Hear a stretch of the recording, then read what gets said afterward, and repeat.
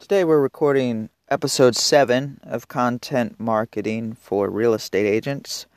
We're going to be looking at running ads, running digital ads, where you should run them, if you should run them, and if they're effective, where they're effective, and our best tips on running digital ads for real estate agents.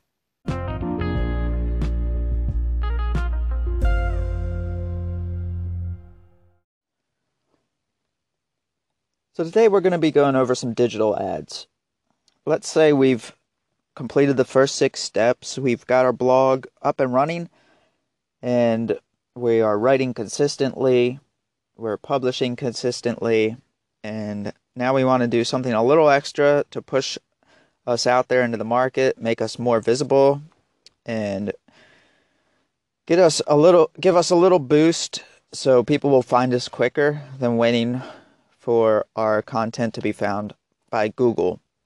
Content marketing takes time, and running digital ads can speed up the process a little bit. So we're going to go over the ins and outs of digital advertising. You'll hear many different points of view and opinions on digital ads. People will swear by Facebook. You'll see ads for marketers all the time telling you how to run ads on Facebook, run ads here, run ads there. You'll get better results doing this, doing that. But the main thing to keep in mind is to do the thing that gets the most result for the best amount of money. This is why we use Google Ads. Google Ads and not necessarily Facebook ads. Facebook ads can be effective, but it takes a ton of work and a ton of time and a ton of money to get them dialed in and get them effectively working. If you're going to use Facebook ads, just be prepared to spend a lot of money while you're testing. It's just a huge money trap if you don't have a big budget. And the people on Facebook don't necessarily want to see ads or want to, at that moment, buy something. So you're not getting people who are primed and ready to go. Your leads aren't warm or hot. They're very cold. And it just makes it hard because you have to flip them from being a cold lead, convince them to click on an ad, convince them to like your ad, and then convince them to use you.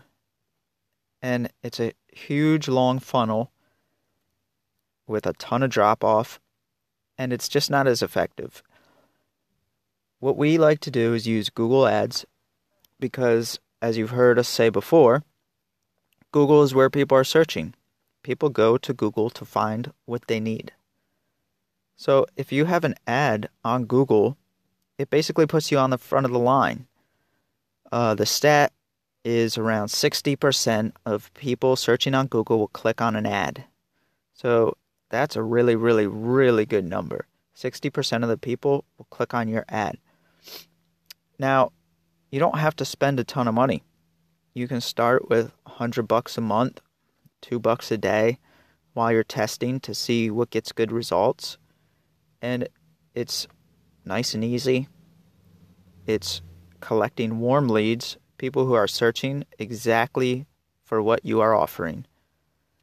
So when you set up a Facebook ad, not a Facebook ad, when you set up Google Ads, you want to put in your keywords for what people are searching. You're going to set up your ad.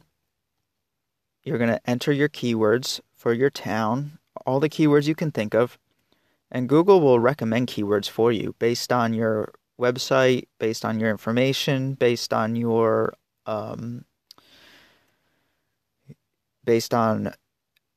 being a real estate agent.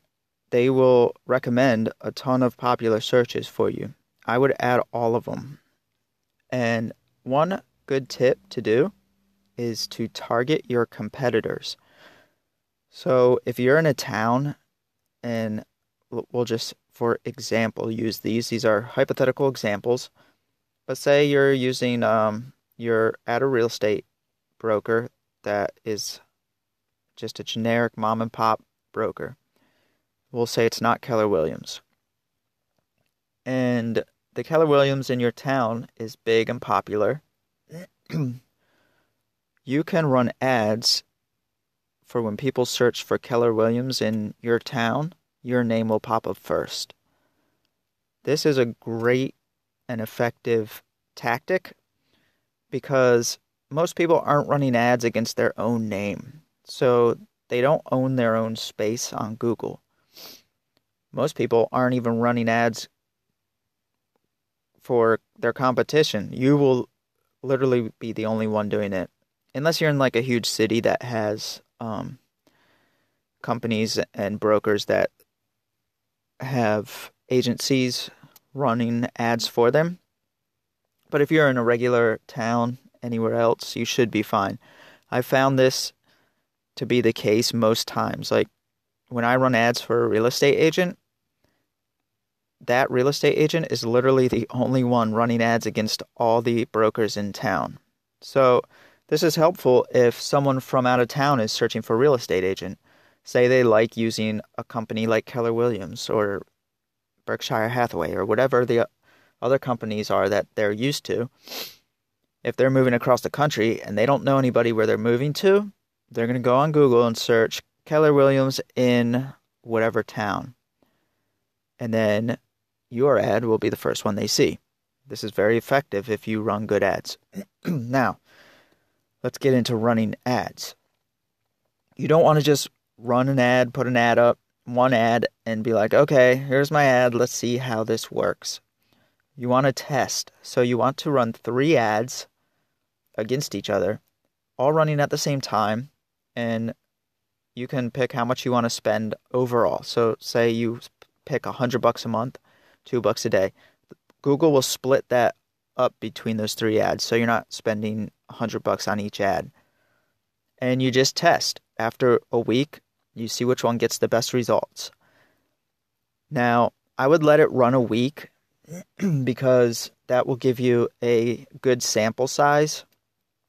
Because what if one ad does better on Saturday and Sunday on the weekend, but doesn't do as well as the rest of the week?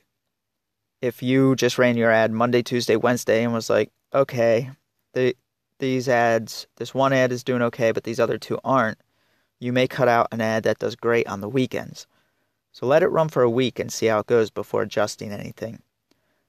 When you adjust, take your best ad and slightly modify it and create 2 more ads based on your ad that does the best. And slightly modify each one a little bit differently and go from there. One of your modifications might perform better than your original ad, so then you would keep your modified one and adjust that later. Keep testing, keep adjusting. That's the best way to get the best results. There's something I was when you're writing ad copy, write ads that are happy, using happy words. Don't use negative, dark sounding words. You can do a search on Google. Just be like happy words, good words to write for ads. And they'll give you a list of words. I put a few in the blog post you can see. But there's a list of words that make people feel confident and happy and want to use. Click on that ad. And one last thing I wanted to mention is when you're writing your ads, use happy words. Happy and nice sounding words, not dark and negative words. You can do a Google search words I should be using when writing ads or words for ad copy, and you'll get lists of words you should and shouldn't use, words that convert and words that drive people away. So use those happy words in your ads when you are writing ads, and you'll be fine. Another good tip is to use a review from someone else as your ad. So instead of just writing an ad about yourself saying, the best real estate agent in so-and-so town, We buy, sell houses fast. Contact us today for more information. Fast, friendly, reliable real estate agent. Just a generic ad you see everybody do. Instead of doing that, take a review from someone you've worked with. So your ad would be like, Bob found us a house in a week, and it was our dream house. We couldn't be more happier with all the work Bob did for us, and highly recommend them to everybody, with quotation marks. Sometimes those ads work really well. They're not an actual ad, they're just someone talking about you as an agent. Use that as one of your test ads and see if that gets results. So I think that's about it for today. You can check out the blog post at macphersonweb.com, and there's information on there of everything we went over today, the happy words, the not nice words to use, words that inspire confidence, tips on running ads, tips on entering the keywords and your competitors' keywords. All that stuff's on the blog post, so you can check that out. And this podcast will also be on the blog post too. So like, subscribe, share with your friends. If you found this useful, send me a message, follow me on Twitter. Any way you want to contact me, if you have questions, even if you have just generic questions, just send me a message. I'll be happy to help you. I don't charge per the hour for that type of stuff. I'll just send you an answer and let you know what you need to do if you have questions. So I will talk to you all next week.